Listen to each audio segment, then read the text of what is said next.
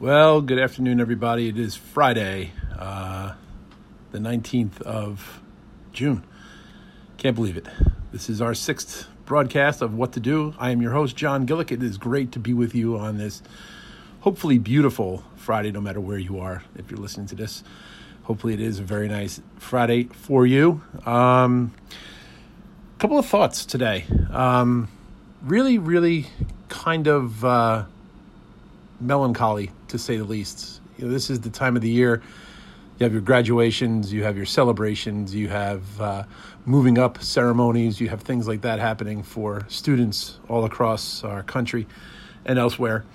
But this year it's a little different. And obviously because of the pandemic, we're not able to be together for those celebrations. We're not able to witness the students take their rightful place on a stage and accept their diploma from their principals and from their teachers and things like that.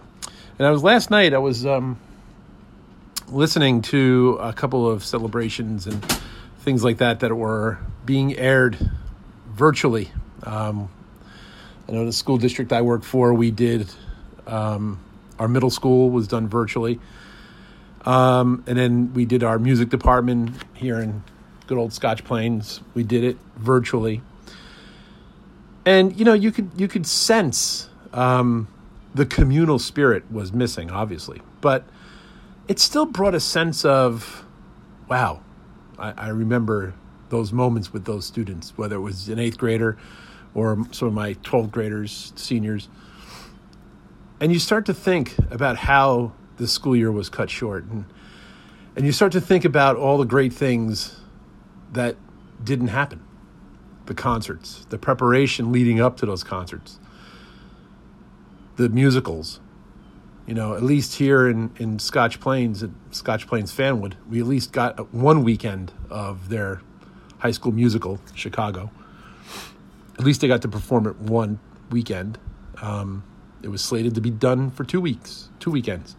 But, it's things like that. You start to think like, wow, how good of a concert would that have been? You just think about the music you picked and the work that the students were putting into it. And I was thinking back today when we did our 8th grade recognition, where we recognized the students for their efforts academically and artistically through the course of the school year. And it was my turn to give out the awards for the jazz band and for students in the wind ensemble, which are both select clubs. You have to audition for it and be a member of it. The wind ensemble never got to perform any of the music that was selected for them. And then the jazz band, as I spoke about it today, virtually, by the way, and parents were logged in, so they were able to at least hear the words of praise for their students, for their children. And I remarked about how the jazz band actually played March 6th at a New Jersey Devils hockey game. March 6th.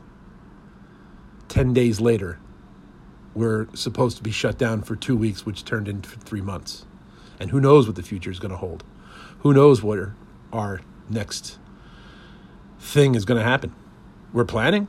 We're planning, obviously, for September. I keep telling my students who are going from grade 7 to 8 and grade 6 to 7, we're planning a winter concert. Music has been picked. Things have been, taken care of. But we don't know what's next. So we cherish the moments that we have. And that's one of the things I took away from these celebrations and these recognitions and these graduations and the observations of what these students had to go through. And how their school year was cut short. And then, my own nephew, he's graduating 8th grade, so they had his recognition night. So literally in our house, we had 2 laptops going and my cell phone to watch and take part in those recognitions and those graduations and those celebrations. Who would have thought? Who would have thought? And I'm sure a lot of people think the same way. I think a lot of people share the same sentiment. The could-be's and the would-be's. One of the things I thought was pretty cool a few weeks ago, very close friends of ours got married virtually. You could log in to watch the ceremony and watch the cutting of the cake and things like that, all the traditional effects of a wedding. And they did it flawlessly. It was beautiful. Beautiful ceremony. But again, it was done virtually. And you sometimes in the back of your head, you keep that thought. You say, okay, well, what could have been, what might have been, what should have been. Turns out you have to make that left turn. You have to take that next step into something that's new and something that is different. Are we getting the same results? Who knows?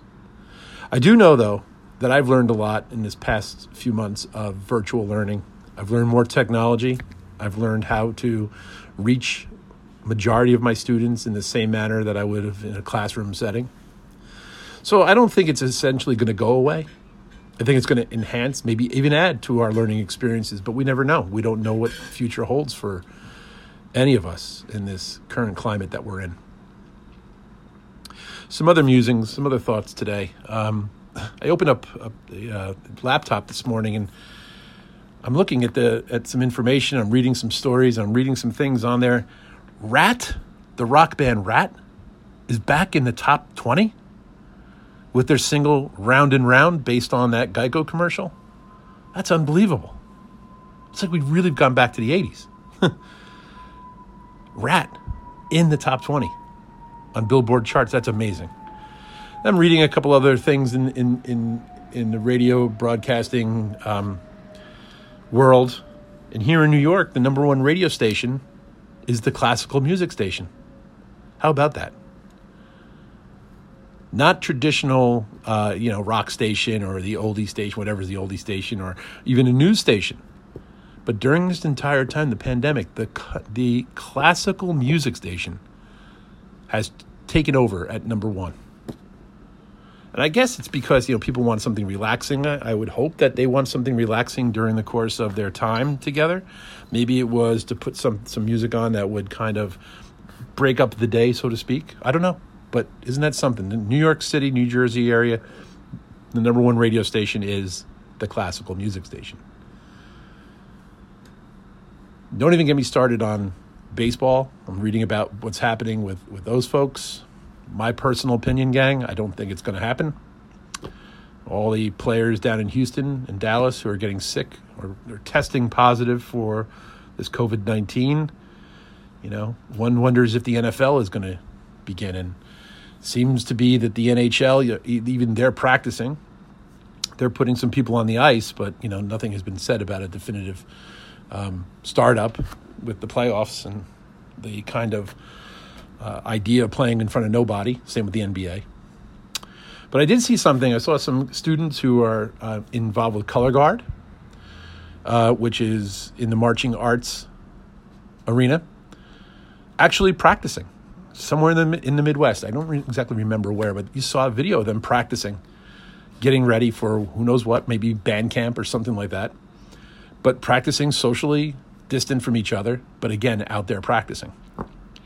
Which leads me to think, in the marching world, and those of you who know me know I'm involved with the world of the marching arts, whether it be marching band or DCI, drum and bugle corps, you often wonder, is 2021 going to happen for a tour? And if you don't know anything about DCI, let me enlighten you a little bit. Basically, these drum corps travel around the country.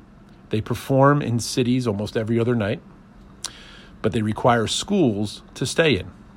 So they'll come to your town. The local band director may have marched in one of the organizations, maybe has taught one of the organizations. Usually the school board says, okay, they can stay for a night or two, and they use the facilities. They stay in a gym. They have to use the locker rooms to shower in. They hook up their food truck, and these organizations travel. Yeah, they travel big. They have 4 or 5 cruiser buses, the big, gigantic buses. They travel with 2 or 3 tractor trailers with equipment on it. One of the trailers is loaded with a kitchen, a fully stocked kitchen. And it's all parent volunteers who help out the kids, and there are 135 some odd kids, I believe. And they travel around the country, but they require schools to stay in. Wonder how many schools are going to say yes to you staying here with us. And drum corps is a wonderful activity, by the way. Let me get into that for a little bit. And there's a wonderful drum corps that's local, kind of local-ish. They're based out of Pennsylvania, but they were from Garfield, New Jersey. They were called the Garfield Cadets.